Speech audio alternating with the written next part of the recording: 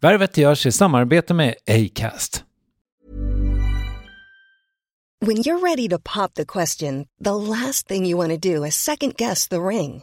At BlueNile.com, you can design a one-of-a-kind ring with the ease and convenience of shopping online. Choose your diamond and setting. When you find the one, you'll get it delivered right to your door. Go to BlueNile.com and use promo code LISTEN to get $50 off your purchase of $500 or more. That's code LISTEN at BlueNile.com for $50 off your purchase. BlueNile.com, code LISTEN.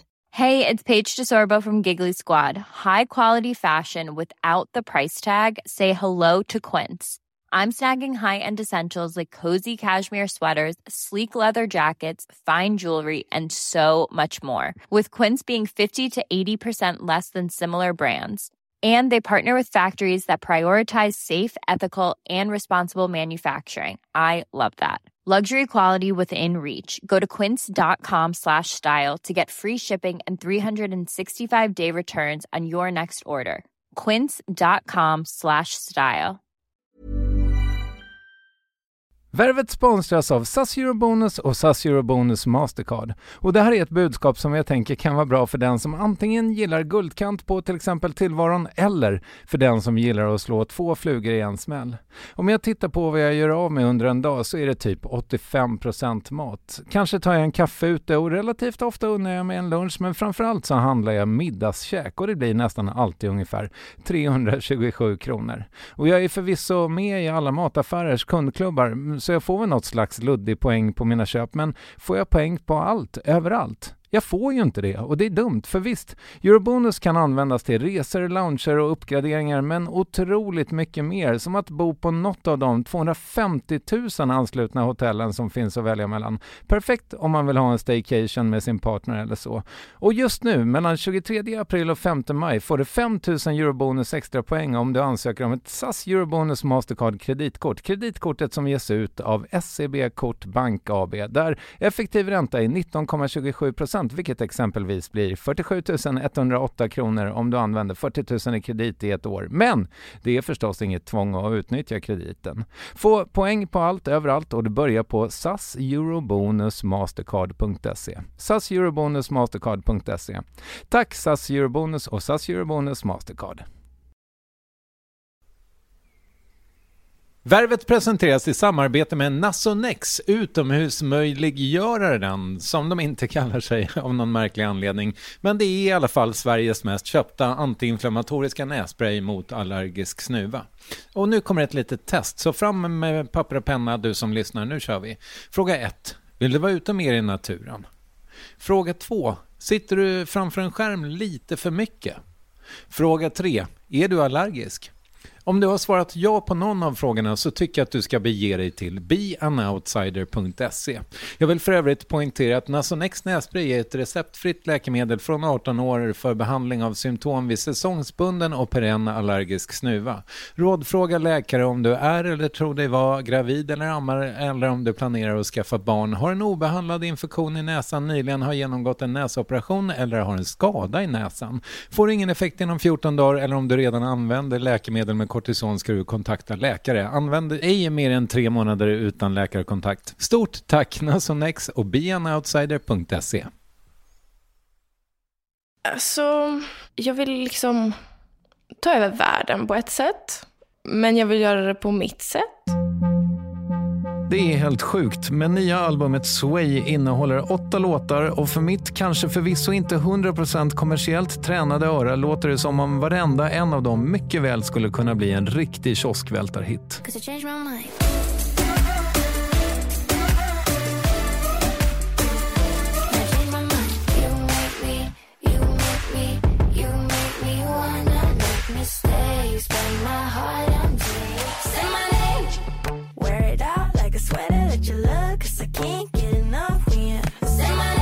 Ja, Toves styrka har momentum. Vi ska prata mer om det alldeles strax. Men det känns som om alla omkring henne också, skiv- bokningsbolag och så vidare, är övertygade om att hon är nästa stora grej, skrivet i versaler. Hon har precis turnerat med Lorde och om en vecka drygt så drar turnén med Katy Perry igång. Och i ljuset av det och Toves enorma potential är det en ynnest att konstatera att hon kom förbi ateljén för att spela in Värvet avsnitt 324, i vilket jag också erkänner ett över 20 år gammalt brott. Och jag i det här fallet är Kristoffer Triumf, producent är Klara Wallin och hela balletten ges ut av Acast. Tove Styrke, varsågoda. Hej, det här är Tove Styrke. Liksom på min nya låt. Alltså jag har gjort så många. Har jag gjort såna IDs? Det måste du ha gjort. Nej, jag har aldrig gjort det. Har du aldrig gjort ett ID? Nej. Okej. Man hatar sig själv ganska snabbt. Ja, för man måste säga med entusiasm: hej, det här är sitt namn. Och det här gör jag. Och man låter så falsk. Men gör en sån för Värvet nu då. Okej. Hej, det här är Tove Styrke. Och idag så är jag här i Värvet. Och herregud vad kul vi ska ha. Toppen. Ja. Trevligt med en medsnusare. Vi får se vem som snusar mest under intervjun. Jag tror att det blir jag. Kommer det bli det? Jag är lite panik för jag har inte tillräckligt mycket med mig. Det är typ samma. Jag har typ samma sort som du. Det är jättebra. Fast lite billigare. Hur mår du? Jag mår bra. Hur mår du? Bra, tack. Skönt. Ja, är det så jävla bra? Jo, men det är väl ganska bra. Vi skriver 2 maj i kalendern. Och det är ju mycket ledighet nu. Alltså så här röda dagar och skit. Mm. Jag vet inte om det ger mig så mycket lugn egentligen. För det tar ju bort arbetstid. Ja. Och just nu behöver jag jobba mycket, känns det som. Jag har samma. Jag är ju så här, jag är inte ledig. Jag har 1000 saker som jag måste göra. Men alla andra bara har bestämt sig för att inte svara på mejlen helt plötsligt. Exakt. Jag skickade in en grej i fredags till en person. Och bara så här, där tar väl du tag i nu. Så hördes vi igår. Jag bara, är det här klart nu? Jag bara, nej, jag har inte pratat med någon för alla är lediga. Man bara, jaha, okej, deadline, perfekt, okej. Vi jobbar så. Precis, men annars är det väl bra tycker jag. Ja. Men du, jag tänkte att vi skulle börja med, eller jag skulle börja med att fråga dig om du har hunnit läsa recensionen av ditt album på Pitchfork, som jag antar är en viktig. Har det kommit fler? Alltså jag har läst kanske 2. Ja. De fick jättebra betyg. Exakt. Ja. Och Pitchfork kom ju i morse då, alltså igår kväll antar jag, amerikansk tid. Alltså det här är news för mig. Så vad säger de? Fascinated by the psychology behind human connection, the Swedish pop singer celebrates all varieties of romantic vulnerability on her exuberant third album. Vad nu exuberant betyder. Jag har ingen aning. Nej. Du har fått 7,5. Det är ju asbra ju. Jag antar det. Vad är max? 10 eller? Ja, men alltså så här, om det är Pitchfork, de är ju alltså, nu gör jag en min. Ja, det är, ja just det. Ja, de är lite highbrow kanske man kan säga. Det som är bäst just nu, Best New Music, det är ett band som heter Sleep och den har fått 8,4. Ja, och det är något som jag inte har hört om alls, så de är ju lite... Precis, det är smalt. Det är smalt. Ja, men vad fint. Det där lät ju jätteproffsigt och härligt. Ja, det var ju överhuvudtaget en fin recension måste jag säga. Det här var ju bara ingressen. Men de har ju koll på dig, visar det sig. Mm. Och verkar tro på dig. Kul. Sway is a pure top 40 pop album jammed with breathy whispers, earth-shaking sex anthems and bedazzled Charlie XCX-style melodies. Fett! Men hur förhåller du dig till recensioner? Jag bryr mig inte så mycket om dem. Jag läser dem inte så mycket, fast om man scrollar förbi någonting och så ser man 5 av 5, då går jag in såklart. Mm. Men vad säger ni för snällt? Som jag kan sno när jag själv pratar om min skiva, typ. Ja, jag förstår. Mm. Men det är ändå 3:e gången du gör det här med riktiga album. Mm. Hade du tunnare hud i början? Ja, det hade jag. Jag tycker det är verkligen det är något som har hänt.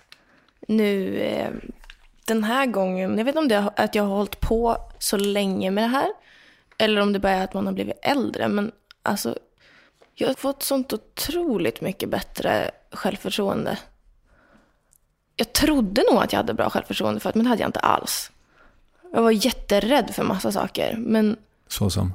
Men typ, när jag turnerade förra skivan till exempel, så kände jag ofta så här, när man fick väldigt bra tider på festivaler och fick spela stora scener, min reaktion till det var liksom så här, okej, men de har nog hoppas att de liksom inte har tänkt fel nu och satt mig på en för stor scen mot vad jag egentligen liksom kan bära upp, eller så här många människor kommer inte vara intresserade. Och så blev jag blev jättechockad när det stod folk där, medans men du vet, man kände inte riktigt att man hörde hemma på alla de här ställena. Man kände sig, du vet, så här, imposter syndrome. Nej, berätta. Men det är en jättevanlig grej, alltså som typ alla människor känner. Och kanske framförallt folk som håller på med såna här kreativa saker, då man liksom tar plats och hörs. Och det är att man känner, alltså att man går omkring med den här känslan av att jag är en fake. När ska de komma på att jag inte kan någonting? När ska de komma på att jag inte vet någonting? Alla tror att jag är en artist, men det är jag inte alls. Jag är bara en liten skit. Den känslan, det är imposter syndrome. Men så känner jag inte längre, och det är väldigt skönt. Vad härligt. Och har du själv någon teori till varför du inte lider av det längre då? Nej, men som jag sa, jag vet liksom inte om det är att man bara har blivit äldre eller att man har hållit på längre. Alltså någon sorts mognad. Jag tycker typ om mig själv på ett annat sätt. Det är väldigt skönt. Nu är jag på en plats där jag verkligen känner jag är jättebra på massa saker. Och jag litar på min egen förmåga i de flesta situationer jag hamnar i. Men är det inte då för att det är ju väldigt uppenbart att du är duktig på det? Alltså det är väldigt många människor som uppskattar det du gör. Du får liksom spela med de stora killarna, håller jag på att säga. Vilket är killarna och tjejerna. Ja. Vi får dansa ihop. Nej, för jag fast också det, men det känns som att även om alla skulle börja säga nu så här, din skiva är skit, eller om jag skulle komma med en till och folk bara, nej, det här var bajs, och jag tycker att det är jättebra. Så länge jag tycker att det är bra så vet jag att det är bra, för det är liksom, jag vet inte. Du har någon slags inre... Jag har fått någon sorts lugn. Ja, skönt. I min lilla själ. Grattis till det, vad skönt. Tack. Jag önskar att liksom alla, man vill liksom säga att alla ska kunna känna så. För man blir mycket bättre.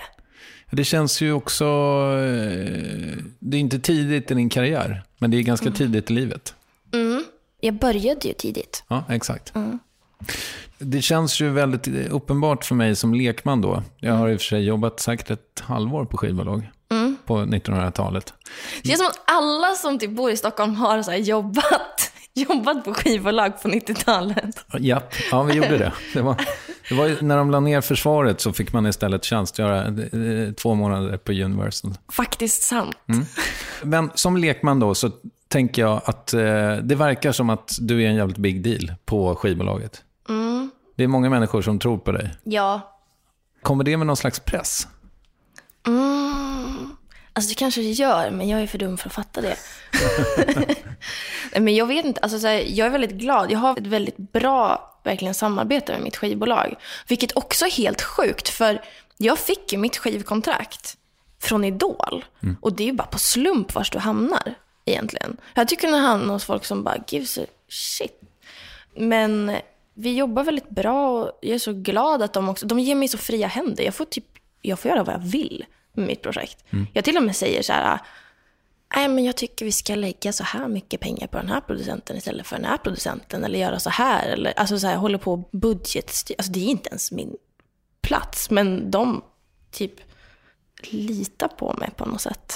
Vi har väldigt bra samarbete. Det låter ju underbart. Ja, det är ju skitkul. Men jag trodde liksom att du skulle... Hela intervjun byggde på att du skulle känna att det fanns en press. Nej. Fan. Nej, så är det inte. Jag skojar. Nej, men det är väl jätteskönt om du känner att ha självförtroende i det också då. Ja, men det... Alltså jag tänker att saker... Alltså så här, lite grann tillbaka till mitt självförtroende. Det som är skönt är så här... För i och med att jag känner en trygghet i mig själv, jag inser mina styrkor, jag inser så här också mina svagheter. Vilket... Även det ger en frihet. Att så här, jag kan typ göra vad jag vill. Man har en plan. Jag vill liksom dit upp och göra den här fantastiska grejen. Och så kan jag så här, titta på så här, okej, men det här är jag bra på. Det här och det här behöver jag hjälp med. För att vi ska kunna göra det här så där bra, då behöver vi en massa pengar. Kan man fixa en massa pengar? Alltså, det blir en väldig frihet. Det känns liksom som att man kan göra precis vad som helst. Och jag tror att om man tänker att man kan göra vad som helst, så är det mycket fler grejer som går bra på något sätt. Ja, det är mycket troligare att man kan göra vad som helst ifall man tror det. Ja. Man tänker att man inte kan göra ett piss. Nej, men exakt, då kommer jag åt. Men du, jag antar, för jag såg att du hade postat en bild på Tim Bergling häromdagen, och jag antar att du också har sett True Stories. Ja. Finns det element i den filmen som du känner igen dig i? Alltså, jag brukar ju typ inte, alltså när liksom kända personer dör, jag typ aldrig, alltså man bryr sig ju, man blir ledsen, man bara, världen förlorar den här personen. Men man blir liksom inte, jag brukar inte bli så personligt berörd liksom. Men med Avicii, alltså jag tycker verkligen att det är så himla sorgligt. Alltså jag blev så ledsen, och så sen såg jag dokumentären efteråt också, och den, för det är så mycket saker som man känner igen, men i mitt liv och i mitt jobb och med mina människor så är alla de sakerna bra. Så det som blir sorgen för mig är att jag ser ju liksom vad som saknas, eller man ser allting där det är fel. För jag vet hur det ska vara när det är rätt. Liksom. Ja, jag fixade faktiskt inte att se hela filmen, och jag tänkte det var lite dumt, tror jag, för att jag borde ha liksom stålsatt mig, för att som jag har förstått det så alltså, men sen har man ju facit på hand, men som jag har förstått det så tar i alla fall filmen slut i liksom, det har vänt upp lite. Så jag lever kvar i ångesten. Ja, det lättar upp lite grann på slutet, men det är fortfarande någon sån himla liksom sorg i. Johanna Nordahl som jag jobbar med, hon skrev ett långt inlägg efter att ha sett den där, och summerade ganska bra att så här, men de enda som typ på riktigt bryr sig om honom är så här, hans PT och hans hund. Och det är i alla fall det som syns i den dokumentären, och det är så här heartbreaking verkligen. Men du har ju pratat om att du har varit nära att gå in i väggen och sådär. Alltså, var det när de här grejerna som då inte funkade för Avicii? Var det alltså... Alltså jag tror jag har liksom lärt känna mig själv successivt under de åren som jag har hållit på. Och liksom stressen, så himla lurig grej. Jag har liksom känt det lite grann, för jag vet inte om du tänkte på det, men han pratar lite grann om så här, vad han är för personlighetstyp. Har du kollat på personlighetstyper förresten? Det känns som du skulle kunna gräva ner dig. Ja, det har jag väl. Ja. Det är väldigt intressant. Man delar upp, det finns så här, men det är så här 4 bokstäver. Så det kan vara så här introvert, extrovert. Så du får ett I om du är introvert till exempel. Intuitiv. Alltså du vet så här, olika kognitiva funktioner typ. Och det han säger var att han var introvert och intuitiv, tror jag. Vilket jag också är. Jag tror att det kan vara extra krävande med det här jobbet om man är en introvert person. Det betyder inte att man inte gillar att så här, synas, i alla fall inte i mitt fall, eller liksom att vara så här out there. Men man får inte energi från andra människor, utan man får energi av att liksom vara med sig själv och att vara i sitt eget huvud typ. Och då tror jag att det kan bli väldigt påfrestande att hela tiden vara på. Eller, alltså, jag känner att jag funkar så jättemycket att när jag liksom är ute och jobbar, då liksom är det som att man slår på en sak och så är man on, och man är trevlig och man gör sitt jobb och man är liksom men sen är det superviktigt, jag behöver liksom extra mycket tid då jag får vara off och inte behöva vara trevlig, inte prata med folk. Och jag tror att om man liksom inte... Vad är det för tidsrymd? Alltså pratar vi veckor eller timmar eller minuter? Nej, eller? Timmar. Man behöver bara, men till exempel om jag har så här promo en hel dag, då ska jag kanske inte gå ut och så här på en trevlig middag på kvällen, utan snarare så här krypa ihop framför Netflix. Ja, exakt. Och så här, göra ingenting. Eller att, men så här, för att om jag gör i ordning mig inför en grej, då står jag hellre så här själv, sminka mig i 2 timmar med en podcast i öronen, än att så här, hänga med en kompis typ och göra sig i ordning tillsammans. Jag förstår. Ja, men så att man liksom måste balansera. Och de grejerna, det har ju liksom tagit ganska lång tid att fatta. Men om man inte... Alltså man har ju vissa liksom egenskaper som ligger som en grund för typ hur man är. Sen kan man ju växa som människa och vara väldigt anpassningsbar och bra på att agera på ett sätt som egentligen inte är supernaturligt för en. Och man blir ofta liksom en bättre person typ av att utmana sig själv. Men om man hela tiden liksom trycker undan det som är ens naturliga instinkt, det som man faktiskt liksom får liksom energi av, det är där jag tror att det kan bli liksom lite obra. Och så har det varit för dig? Alltså jag har verkligen blivit bättre och bättre på det under åren. För jag har så här lärt känna mig själv bättre. När jag var yngre så hade jag ingen aning om hur jag funkar. Utan man tittar bara på alla andra och säger, ja men den gör allt det där. Jag ska inte vara sämre. Den här är supersocial hela tiden och jättetrevlig och gör jättebra jobb och har jättelånga mellansnack och är superkul. Jag ska inte vara sämre liksom. Men man är ju så himla olika. Jag förstår. 4 maj är det i kalendern när ditt album släpps. Ja. Och nu är det ju innan dess. Hur är det här vakuumet för dig? Liksom? Eller är det ens ett vakuum? Det kanske inte är. Det kanske är tusentals intervjuer. Alltså, det är tusentals grejer. Men det känns lite sjukt. Alltså, jag har jobbat på det här albumet så himla länge. Hur länge? Nästan 2 år. Jag är så peppad på att äntligen släppa det. Men samtidigt så har jag hållit på med det så länge så har jag blivit väldigt fäst vid det. Och när jag väl släpper det, då ger man ju som bort det. Då är det inte riktigt mitt längre. Och jag blir nästan lite så sentimental. Jag får så separationsångest typ.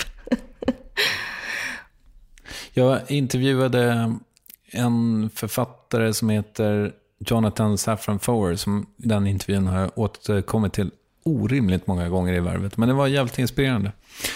Jag frågade honom, han har en väldigt omständlig skrivprocess där han så här, varje gång han sätter sig att skriva, som jag förstod det, så måste han läsa igenom allting han har skrivit fram till dess. Och då frågade jag så här, men händer det att du hatar det du har skrivit liksom? Händer det att jag inte hatar det jag har skrivit? Älskar du all den här musiken som du ska släppa nu? Eller har du hatat den? Och, alltså, förstår du vad jag vill åt? När det väl kommer till att det släpps så älskar jag den. Men man går igenom perioder med det. Men det är ofta lite tidigare i själva skrivprocessen. Man börjar ofta med, eller ja, jag i alla fall, börjar ofta med en idé. Man kommer på den första grejen. Och då är det så här, jag har gjort den bästa saken som någonsin har gjorts av en människa. Varför har ingen tänkt på det här förut? Det här är geni. Första känslan. Nästa gång man sätter sig, då kommer ju tvivlet. Och skammen för att man har känt så här. Hur kunde jag tycka att det här var så bra? Hur kunde jag tro att jag var något på spåret? Det här är skit. Det här är fruktansvärt. Och den är väl det som är det viktigaste, att man liksom rider igenom. För det jag har märkt är att det kommer typ varje gång. Och sen kan det visa sig vara en helt okej låt ändå. Det är ofta värt att liksom rida ut tvivelvågen. Men den kommer nästan alltid. Och vad är det då du brukar liksom hata med? Alltså är det att gissningsvis, det här säger jag inte om ditt konstnärskap, men gissningsvis antingen att det var för banalt eller att det är gjort. Ja, alltså så här för dumt bara. Ja, men för ofta den här liksom genikänslan på saker, när någonting känns riktigt, riktigt, riktigt bra, då är det ju ofta att det balanserar på en väldigt fin linje mellan att vara idiotiskt eller genialiskt. Och då börjar man med att tycka att det är genialiskt, kommer tillbaka och nej, det var faktiskt idiotiskt. Det är inte så mycket grå skala. Sen så kan man jobba sig in i den där grå skalan där det är rätt bra ändå. Och så sen börjar man uppskatta det för att säga, ja, jag har jobbat så här mycket, alltså så här, en mer riktig uppskattning för det man faktiskt har gjort. Men kan vi liksom dissekera det här då med idé? Alltså den där första idén då. Nu har ju jag, alla skivbolag verkar hata mig så jag får aldrig lyssna på albumen innan, när artisterna är på väg hit. Ja, det är lite störigt. Men det kan ha haft med att göra att jag en gång, också på 90-talet när jag jobbade på tidning, försökte banda alltså så här tjuv spela in, alltså bootlägga. Du är så här blacklisted för evigt. Ja, men det verkar så. Det är typ den största synden fortfarande. Ja, och det har jag gjort. Nej, men om vi tar då Sway till exempel, alltså titelspåret. Ja. So sway with me, don't speak. Stay with me, no sleep. Baby, are you tied up? I wanna know now. Are we gonna stay up?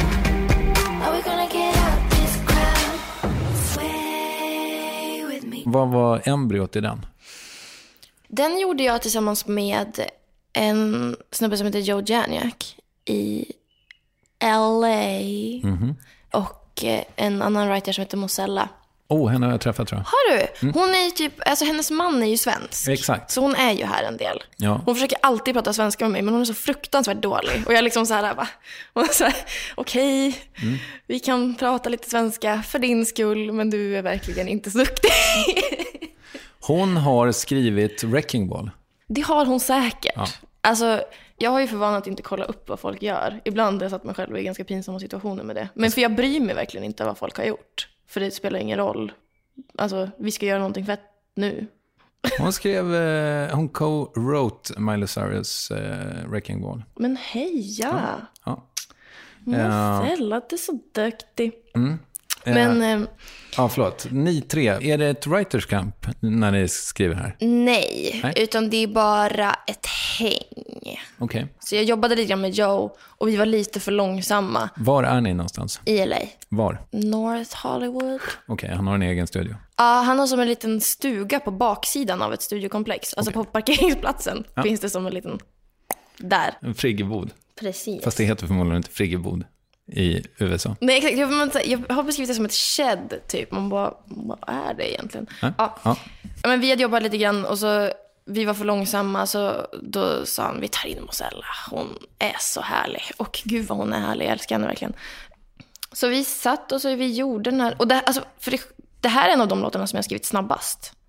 Och en av de som jag tycker är bäst också.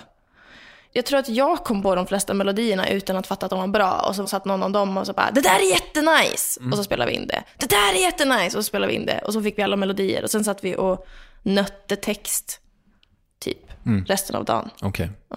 Så att då hann du ju knappt med den här tvivelfasen, eller? Nej, precis. Den tvivelfasen eventuellt helt frånvarande på den låten. Men det finns andra låtar där man har så här, kommer på typ en refrängidé eller men man har gjort typ så här ett beat och en refräng och något tema och så lämnar man det där och så kommer man tillbaka nästa dag och bara, vad håller vi på med? Typ. Händer det att du kommer på ett embryo liksom när du är ute och går, eller? Alltså, väldigt sällan. För jag har... Framförallt den här skivan så har jag nästan bara jobbat i studio. Alltså så skrivit i studio. Det händer ju att man kommer på grejer och spelar in dem. Eller jag gör det jätteofta, så jag spelar in röstmemos. Men sen när man väl så här går tillbaka till dem och lyssnar på dem så fattar man inte alls vad det var för tanke man hade eller vad det var för känsla vad det var för feeling man fick där på någon så här bartoalett typ och står och så här knäpper med ett finger och försöker... Det går för lång tid, eller? Ja, men det är ju... alltså, så här... Fyllan, han försvinner. Ja, men även utan. Jag har också jättemånga från så här, typ busshållplatser. Man står och väntar och man bara... Fan, om man hör ett bit i huvudet typ. Och bara, det här är då så jävla fett. Så är det liksom typ en ton och bara...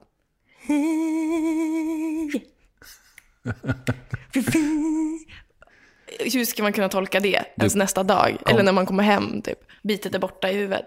Vill du ge oss? Nej, vi ska inte bena i den. Nej, men så det mesta som jag har gjort på den här skivan har varit att man har suttit i studio och så sitter vi... Jag har jobbat mest med en person som heter Elof Loelv som låtskrivare och producent. Och så har vi suttit och så har man så här hittat typ en ackord eller ett litet riff eller ett litet ljud eller någonting som vi gillar. Och så sitter man bara och sjunger och då oftast har jag märkt när jag kommer på de bästa grejerna, då fattar ju inte jag att det var bra. Till exempel On the Low som en annan låt.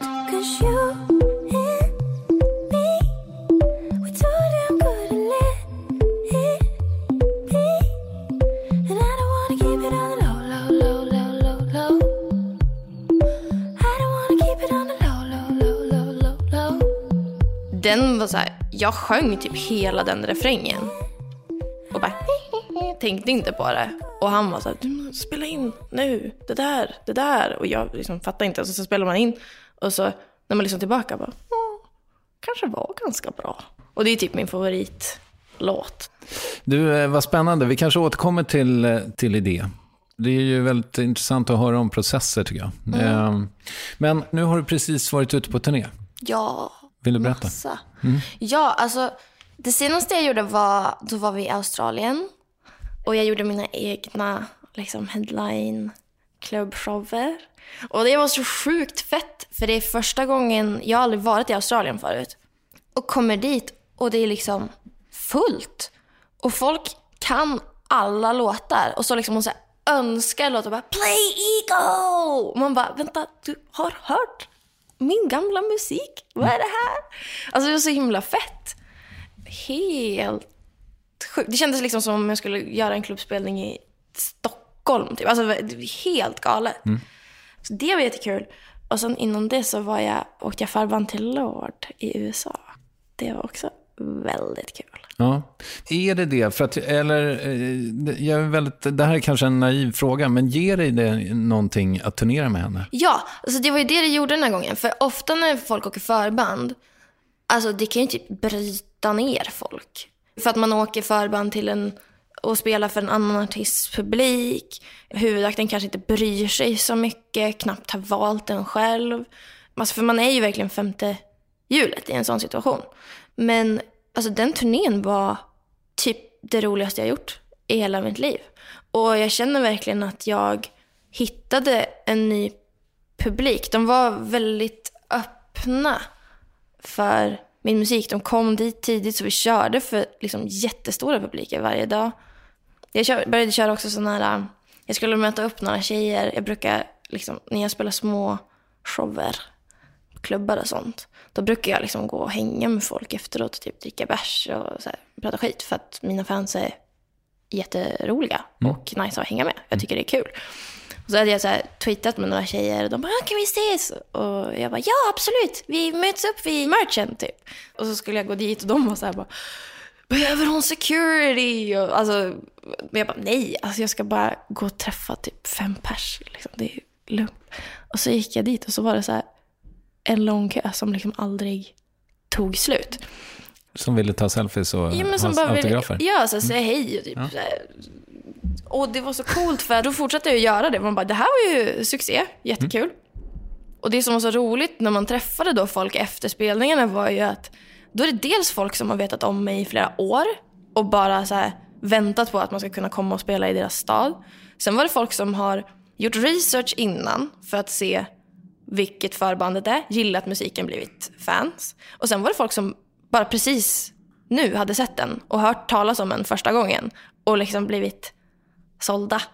Och där och liksom, så jag känner att jag verkligen så här fick connecta med så många nya människor och det var väldigt kul. Ja, vad roligt. Och själva Lord då, gav hon dig någon, alltså... The Lord. Ja, men hon var ju också väldigt, jag tror att alltså hennes fans, de har nog en väldigt så här, tillit till hennes förmåga som typ en kurator. Alltså de litar på hennes musiksmak. Som hon har valt ett förband, då blir de automatiskt intresserade av att veta vem det är, för att hon ofta väljer med omsorg. Så bara där var det ju liksom väldigt, man fick väldigt mycket support liksom från henne. Och sen var hon en väldigt liksom snäll och skön person att åka med. Innan visste inte vi om så här, ja, vi kommer vi ens kunna typ säga hej till henne. För hon är ju jättestor. Alltså hon är en arenaturné, alltså det är en stor artist. Så det är ingenting som är självklart. Men hon var jättesoft och så här, ja, man hängde med oss och bara så här, ja, kom och häng i min loge typ, så här, prata om saker. Alltså jättesoft person verkligen. Härligt. Ja. Lärde du dig någonting av henne? Jag tycker mest att det var så här, det var mest inspirerande att bara se en artist på den nivån som så tydligt har hittat sin egen lilla plats inom musiken, liksom karvat ut ett eget litet space och sen liksom behållit det fast hon har liksom blivit större och större och större och större. Hon känns väldigt bara mycket som sig själv och inte som att hon kompromissar eller så anpassar sig efter någon mall typ. Och det är faktiskt väldigt fett att se. Jag har en känsla av att det är inte så långt tills du är sådär stor heller. Alltså man fick ju blodad tand. Ja. Det är ju alltså man blev ju verkligen så du fick så helt nya mål i huvudet bara. jag ska också göra arenaturné i USA. Jag ska göra de här sakerna. Vi ska återkomma till dina mål. Ja. Hys ingen oro. This Mother's Day, celebrate the extraordinary women in your life with a heartfelt gift from Blue Nile. Whether it's for your mom, a mother figure, or yourself as a mom, find that perfect piece to express your love and appreciation. Explore Blue Nile's exquisite pearls and mesmerizing gemstones that she's sure to love. Enjoy fast shipping options like guaranteed free shipping and returns. Make this Mother's Day unforgettable with a piece from Blue Nile. Right now, get up to 50% off at BlueNile.com. That's BlueNile.com. Sick of being upsold at gyms? My guy, you're currently a base member. For $90 more, I can upgrade you to our Shred membership. For $130 more, you'll be a Swole member. And for just $300 more, you'll reach Sweat Platinum. At Planet Fitness, you'll get energy without the upsell. Never pushy, always free fitness training and equipment for every workout. It's fitness that fits your budget. Join Planet Fitness for just $1 down and $10 a month. Cancel anytime. Deal ends Friday, May 10th. See Home Club for details. Men du, hur är det att vara på turné? Hinner du med? Hinner du med? Man hinner ju inte se. För jättemånga, de tror så här, åh vad nice, man får typ se hela USA. Nej, det får man inte. För man åker ju bara, alltså, också för att det är arenor så åker man ju, man går ju och lägger sig på bussen i arenan, de parkerar ju liksom där inne. Och så sover man och så vaknar man i nästa arena. Och sen går man och lägger sig på bussen i arenan. Och så vaknar man i nästa. Så det är så här, man lär sig kanske lite olika ishockeyspelare på olika ställen. Ja, jag förstår. Ja. Men du, hur trött är du på att prata om Idol? Alltså det beror på vad vi ska prata om. På en skala mellan 1 och 100, hur trött är du? Men alltså ibland är jag ju 100% trött på det. Men det är ofta typ, jag gjorde en intervju igår med en tjej som bara, jag tror inte att folk i England, för det var för någonting där, jag tror inte att folk i England vet om att du har varit med i Idol. Man bara, måste de veta det? Det var 9 år sedan. Det är liksom, jag var 16 år. Eller liksom, vad, jag vet inte. Nej. Jag hade inga frågor på den. Har du inte? Jo, jag tänkte att det... Du är besviken. Nej, jag har en fråga. Och jag tänker att Idol kanske ofta är, alltså att man ser det som en genväg till något. Men jag undrar ifall du snarare ser det som att det var en omväg. Nej, men jag vet inte. Alltså, det är väl bara olika för olika personer, I guess. Alltså jag fick ju verkligen, som sagt, jag fick ju ett skivkontrakt som visade sig bli väldigt bra för mig. Så på det sättet så var det ju en genväg. Men jag tror inte egentligen så tror jag bara inte man kan se det som en genväg, för efteråt så har man ju liksom inte gjort någonting. Alltså man måste ju fortfarande göra bra musik efteråt. Man får inte glömma det. Men jag tror att ganska många som ställer upp nu fattar det. När jag var med så var det nog fler som tänkte så här, om jag vinner det här, då har jag breakat. Men det har inte, du är bara känd typ. Och det är nästan svårare att göra en skiva när man är det. Men samtidigt så är det jättemånga som liksom kämpar i flera år och liksom aldrig får uppmärksamhet från något skivbolag och aldrig får något skivkontrakt. Alltså så på det sättet så är det ju. Fast sen å andra sidan så kan du ju släppa musik själv idag. Ja, visst. Så om du gör nice shit, släpp den. Då var vi klara med det. Men jag är nyfiken också på hur ditt liv såg ut innan dess. När jag var ett litet barn. Exakt. Ja. För du är född och uppvuxen i Umeå. I Umeå, ja. Vad är det för plats? Det är en plats där det finns en älv. Det bor ungefär 100 000 personer där. I alla fall sist jag kollade. Det är otroligt. Otroligt. Alltså det är väldigt många människor. Jag vet. Man tror att det är lite mindre. Ja. Många cyklar omkring. Det finns ett universitet som jag tror aldrig ens jag har varit på campus typ. Är det Björkarnas stad? Det är Björkarnas stad. Ja. Inte bra för folk med allergi. Nej, just det. Som jag. Okej. Och jag är uppvuxen på Berghem heter det. Det är väldigt mysigt. Vårt hus, eller mamma och pappas hus, ligger så precis vid skogen. Och där har man haft det bra. Berätta om din mamma. Min mamma är väldigt omhändertagande. Jag älskar min mamma väldigt mycket. Alltså väldigt så här kärleksfull. För mig är det, alltså man tänker om man tänker verkligen alltså så här, den mammigaste mamman, så är det typ min mamma. Hon har varit väldigt liksom bra att ha. Ja. Hon är i min ålder, antar jag. Ja, hon är lite äldre, alltså ganska mycket äldre. Mina föräldrar är, mamma är född 58 till och med. Pappa född 53. Okej. Jag har en äldre syster också som är 12 år äldre än mig, så vi är liksom lite utspridda. Jag förstår. Hade din mamma något jobb och så? Ja, men min mamma, hon har ett jobb och så. Hon har jobbat, alltså hela min uppväxt så har hon jobbat på Balettakademin i Umeå, administrativt. Så hon är typ den som har koll, eller har haft koll på allting där. Och då gör man så här, sätter ihop scheman för när olika klasser ska ligga. Och tar emot samtal från föräldrar som har känslor. Och pratar med alla lärare så att de är glada.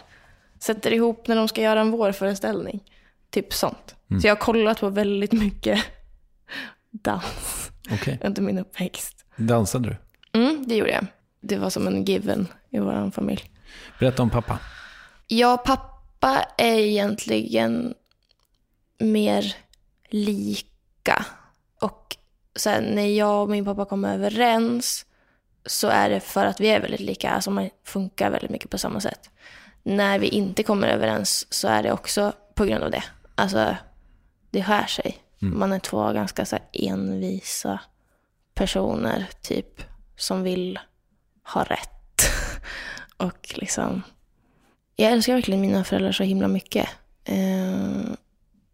Jag tycker det är roligt med pappa för det är så här, i min familj så är det så här bara tjejer.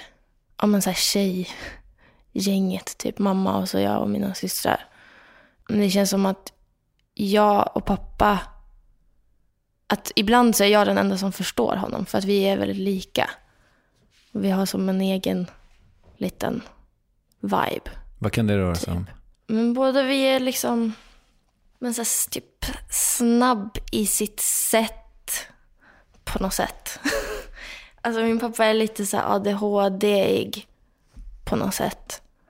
Jag känner att jag hänger ut dem lite grann. Ja, nej, men det tycker jag väl inte. Det handlar ju om dig. Och nu var det pappa som kom med musiken och musikaliteten eller din mamma kanske också är supermusikalisk? Men det finns ju på båda. Alltså pappa har ju varit liksom musiker i hela sitt liv. Och under min uppväxt så hade han, först när jag var liten så var han så här resande säljare. Han jobbade för Roland till exempel, så han reste runt och sålde visade upp en katalog för olika musikaffärer och sa köp alla syntar. De är jättebra. Och sen så hade han en musikaffär som först hette Estrad och sen hette Four Sound och nu är han pensionär. Men det var väldigt nice för han var ju väldigt peppad på att man skulle hålla på. Jag bara typ någon gång man bara det hade varit roligt att spela bas. Tänkte jag så här, ser coolt ut med bas, tufft instrument, verkar enklare än gitarr. Tog hem en direkt. Jag lärde mig att spela basgången till I Wish på ett fruktansvärt omusikaliskt och snabbt sätt. Alltså sådär alltså verkligen så jag bara, så nu kan jag det. Och rörde inte den basen igen. Jag hade också typ så man lär sig fyrelis typ snabbt på piano. Man bara, så nu har jag bemästrat det, klart. Jag är ganska lat. Men så här väldigt engagerad och peppad och så här bra.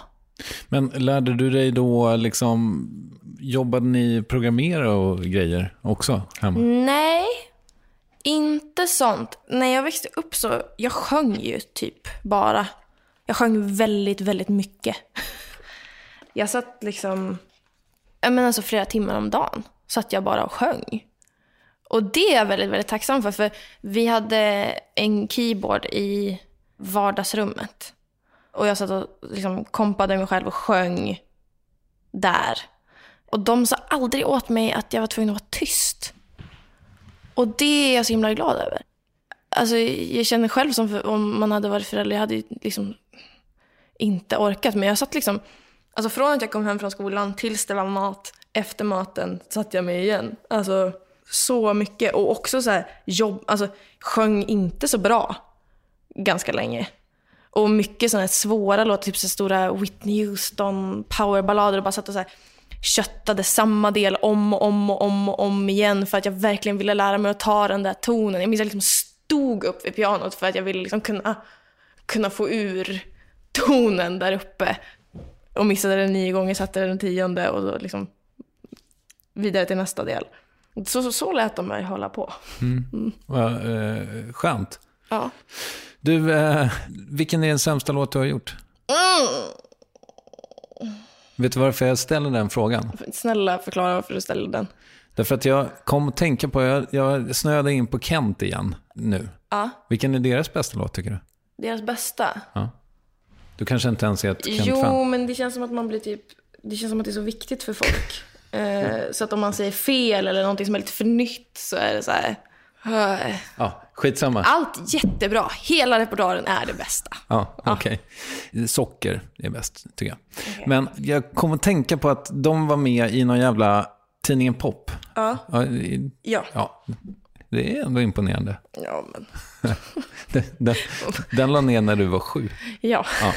Hur som helst så svarade Jocke på några frågor. Och då fick han just frågan, vilken är den sämsta låt du har gjort? Och då kommer jag inte ihåg vilken låt det var. Men han svarade i alla fall typ 747. Det var inte den, tror jag. Men så sa han, en struttig jävla skitlåt. Och jag tyckte det var så befriande att han sa det om sitt eget verk. En struttig jävla skitlåt. Men jag känner lite grann, alltså, för jag skulle absolut kunna så här, sitta och kölhala mycket man har gjort. Men jag tycker det är lite taskigt mot den gamla versionen av dig själv. Både den gamla versionen av mig själv. För det är en grej. Jag tycker man ska ha respekt för den man var när man skrev det. Jag var så 17 när jag gjorde min första skiva. Man bara, men chilla. Folk kan ju, alltså jag kunde ju inte ens engelska helt. Det blir inte rätt alltid. Men sen också så här, av respekt för de som tycker jättemycket om den låten. Bra. Jag skulle bli så ledsen om jag har haft en favoritlåt i liksom flera år och så kommer artisten och bara, den suger. Önskar jag inte hade gjort den. Gud vad hårt. Okej. Bra svar ändå. En bra icke-svar. Vilken är den bästa låt du har gjort? Jag pendlar mellan olika. Jag tycker ju absolut den här skivan är det starkaste jag har gjort. Men sen tycker jag att låtarna är bra på olika sätt. Om man så här bara skulle ta bort allting, all produktion och liksom så, bara ha liksom själva melodin och texten kvar, så tror jag att On the Low är min favorit. Du, hur långt in i framtiden sträcker sig din kalender? Vad tror du? Ja, jag skulle gissa att du har grejer, inte i detalj kanske, men att det sträcker sig en bit in på 2019. Ja. Herregud. Det har ju nästan Men jag tror att om några veckor så ska jag ha ett riktigt sånt tänka till möte och bestämma exakt hur hösten ska se ut. Men just nu är det faktiskt ganska öppet. Just för att man måste på något sätt känna av hur saker går och vad som passar och vad som funkar typ timingmässigt. Jag har lösa planer som är typ så här, turnera gärna de här territorierna under hösten. Släppa musik, gärna där. Men sen måste liksom göra ett riktigt schema där man faktiskt bestämmer, okej, här är skrivtid, här är turnétid. Det där ska jag göra. Och då får du avsätta tid också för att vara själv. Exakt. Ensam. Men typ i september har du ju spelningar och så. Ja, jag tror att den sista som ligger inne nu är 1 september, propaganda. Alla måste komma. Ja. Men släpps albumet överallt nu? Överallt. I hela världen? Ja. Lite olika vars man kan beställa fysiska skivor. Det får liksom de olika länderna bestämma själva om de vill ha det eller inte. Men ditt skivbolag Sony, har du dem överallt i hela världen? Ja, det har jag. Ja. Är det en stor deal att du har det? Alltså en big deal som att det spelar stor roll, eller? Ja, är det ovanligt till att börja med? Jag vet fan inte. Nej. Alltså för jag har ju som sagt fortfarande ett sånt här idolkontrakt. Och det innebär att Sony har option. Så jag måste hela tiden gå till de lablarna först. Typ, och fråga så här, hej, vill ni ha mig? Jag är jättebra. Och nu har det fallit sig så bra att varje gång jag har gjort det så har det varit någon som har varit intresserad och bra också. Hur länge ska du ha det här idolkontraktet? Det är fan skitlänge sedan du var med. Jag tror att det har att göra med hur mycket musik jag släpper. Jag har varit ganska långsam. Okay. You know. Men 3 album uppenbarligen i alla fall. Ja, precis. Och kanske säkert några med en till. julskiva också. Okay. Ja. Så du blir aldrig fri från det där, eller? Jo, det finns något, men jag är så... Du verkar inte så intresserad av den delen av ditt företagande. Alltså så länge det funkar. Jag sätter mig in ibland och så här, ja. Jag förstår. Har du tjänat väldigt det ser mycket... jätteorolig ut. Har du tjänat väldigt mycket pengar? Nej, det har jag inte gjort. Nej. Men jag har ju hela tiden valt att investera i projektet. Att till exempel lägga mycket pengar på videos och så vidare. För att jag tror att det lönar sig längre fram.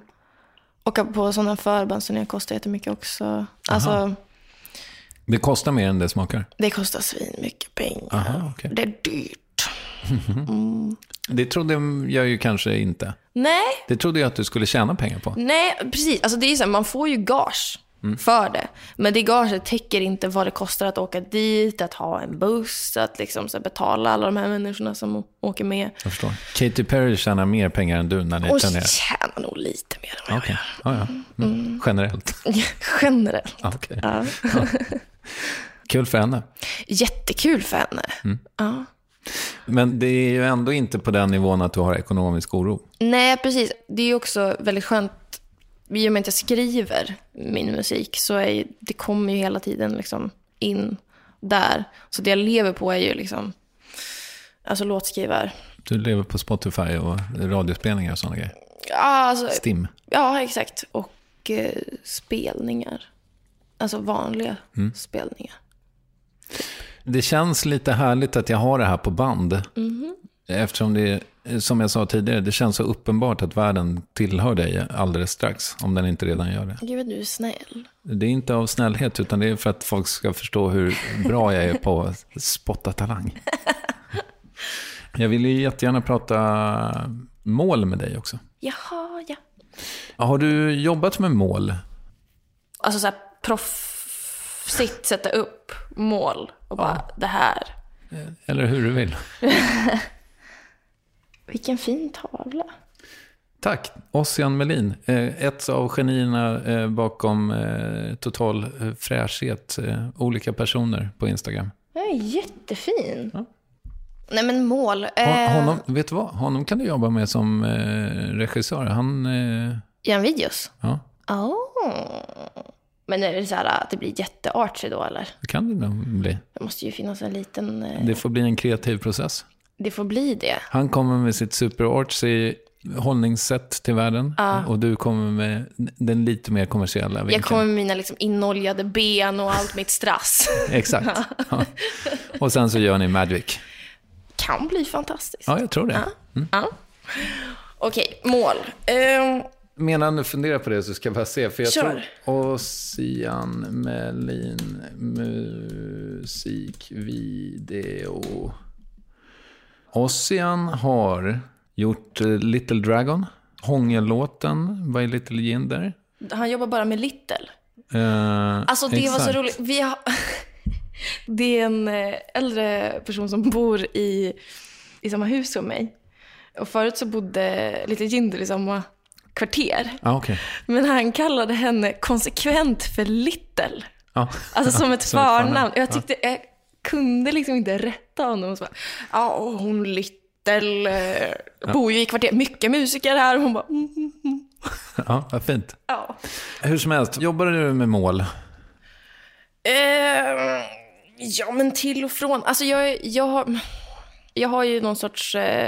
man har ju så här jättehöga ambitioner. Så sen försöker man bara stegvis ta sig ditåt, typ. Vad är de där ambitionerna? Alltså, jag vill liksom ta över världen på ett sätt. Men jag vill göra det på mitt sätt. Och jag vill att det ska vara spännande och kul och så. Men det jag framförallt vill är ju... Jag vill liksom jobba upp projektet på en sån nivå att jag känner att jag har liksom helt fria tyglar. att liksom ha tillräckligt många som köper min musik och kommer på mina konserter, att jag har en tillräckligt stor budget att göra precis vad jag vill. Det är det ju liksom. Och då ska man ju vara ganska massiv. Men vad är det för grejer som du inte kan göra nu då, när du inte har alla de där pengarna? Ja, men liksom så här, jag tittade till exempel på... Ja, men har du sett till exempel Katy Perry? Vad hon gör på scen? Nej.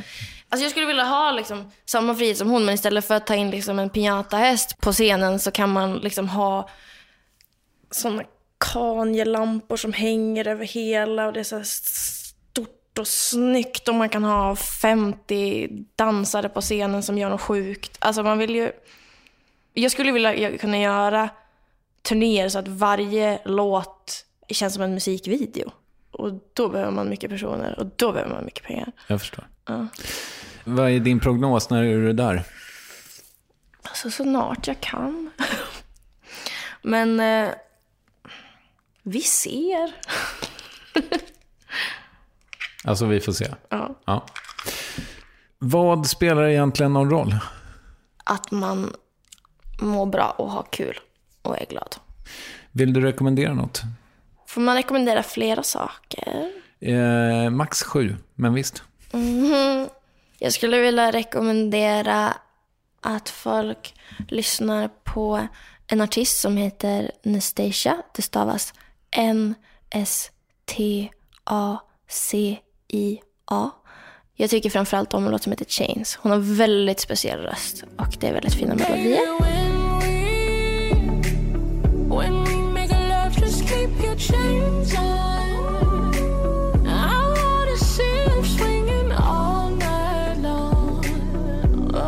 Sen skulle jag vilja rekommendera en serie för folk som gillar så här, när det är lite mörkt och jobbigt och lite så här Nordic noir-stämning. Så vill jag rekommendera en serie som heter Dark. Den är tysk och den är väldigt dark.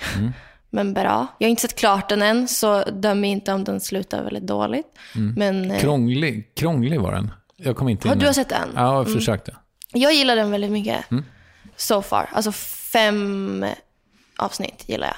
Så jag skulle också vilja rekommendera en serie som heter Insecure, som är rolig och bra och dråplig lite grann. Och oj, nu har du din hårsnodd i vattnet. Perfekt. Jag försöker komma på om jag har någon mer musik. Jag tycker alla ska ge Post Malone en chans.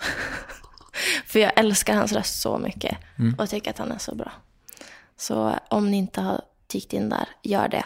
Och om ni är bara, nej, han sjunger bara om så här hoes och bitches och så här, bara, ja, absolut, det gör han. Men lyssna på Go Flex. Det är så fina ackord och han har så mycket känsla i sin röst. Kör.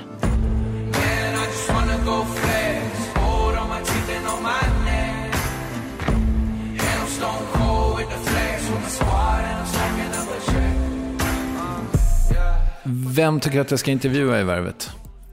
Har du intervjuat Anna Diaz? Nej. Hon är jätterolig. Alltså väldigt speciell person. Väldigt smart person. Både låtskrivare och så har artistat en del, gjort jättebra musik. Väldigt liksom speciell person. Väldigt kärleksfull person. Det tycker jag. Tack så hemskt mycket för att du tog dig tid. Ja, men tack för att jag fick komma hit. Känner du att vi hann med? Var det bra? Alltså varje gång man gör podcast så tycker jag att det känns som att man skulle kunna prata i 4 timmar till. Typ. Så vi får ses igen. Ja. Let's do it. Du, tack så mycket för idag. Tack. Ja, det där gör jag gärna. Alltså spelar in mer med Tove. Och Sway, det här albumet som alltså innehåller någonstans mellan 89 och 100% hits. Hur som helst, väldigt bra musik. Finns att lyssna på i alla kanaler. Uppvärmningen med Tove blev superhärlig också. Missa inte den. Finns framförallt på Värvets och mitt Instagram. Varvet respektive Triumf. Kolla in det. Vi hörs om en vecka. Då låter det bland annat så här. Jag var ganska tydlig med mitt samhällsengagemang. Jag gjorde saker som kanske verkar som att jag ville vara duktig, den här duktiga flickan och sådär. Och som duktig flicka kan man nog också uppfatta som ganska tråkig. Ja, visst var det Carolina Klüft som kom förbi. Mycket ljuvligt samtal. Missa inte det. Vi hörs då. Hej då. Cool fact, a crocodile can't stick out its tongue. Also, you can get health insurance for a month or just under a year in some states. United Healthcare short-term insurance plans, underwritten by Golden Rule Insurance Company, offer flexible, budget-friendly coverage for you. Learn more at uh1.com. Hey, it's Danny Pellegrino from Everything Iconic. Ready to upgrade your style game without blowing your budget? Check out Quince. They've got all the good stuff, shirts and polos, activewear, and fine leather goods, all at 50 to 80% less than other high-end brands.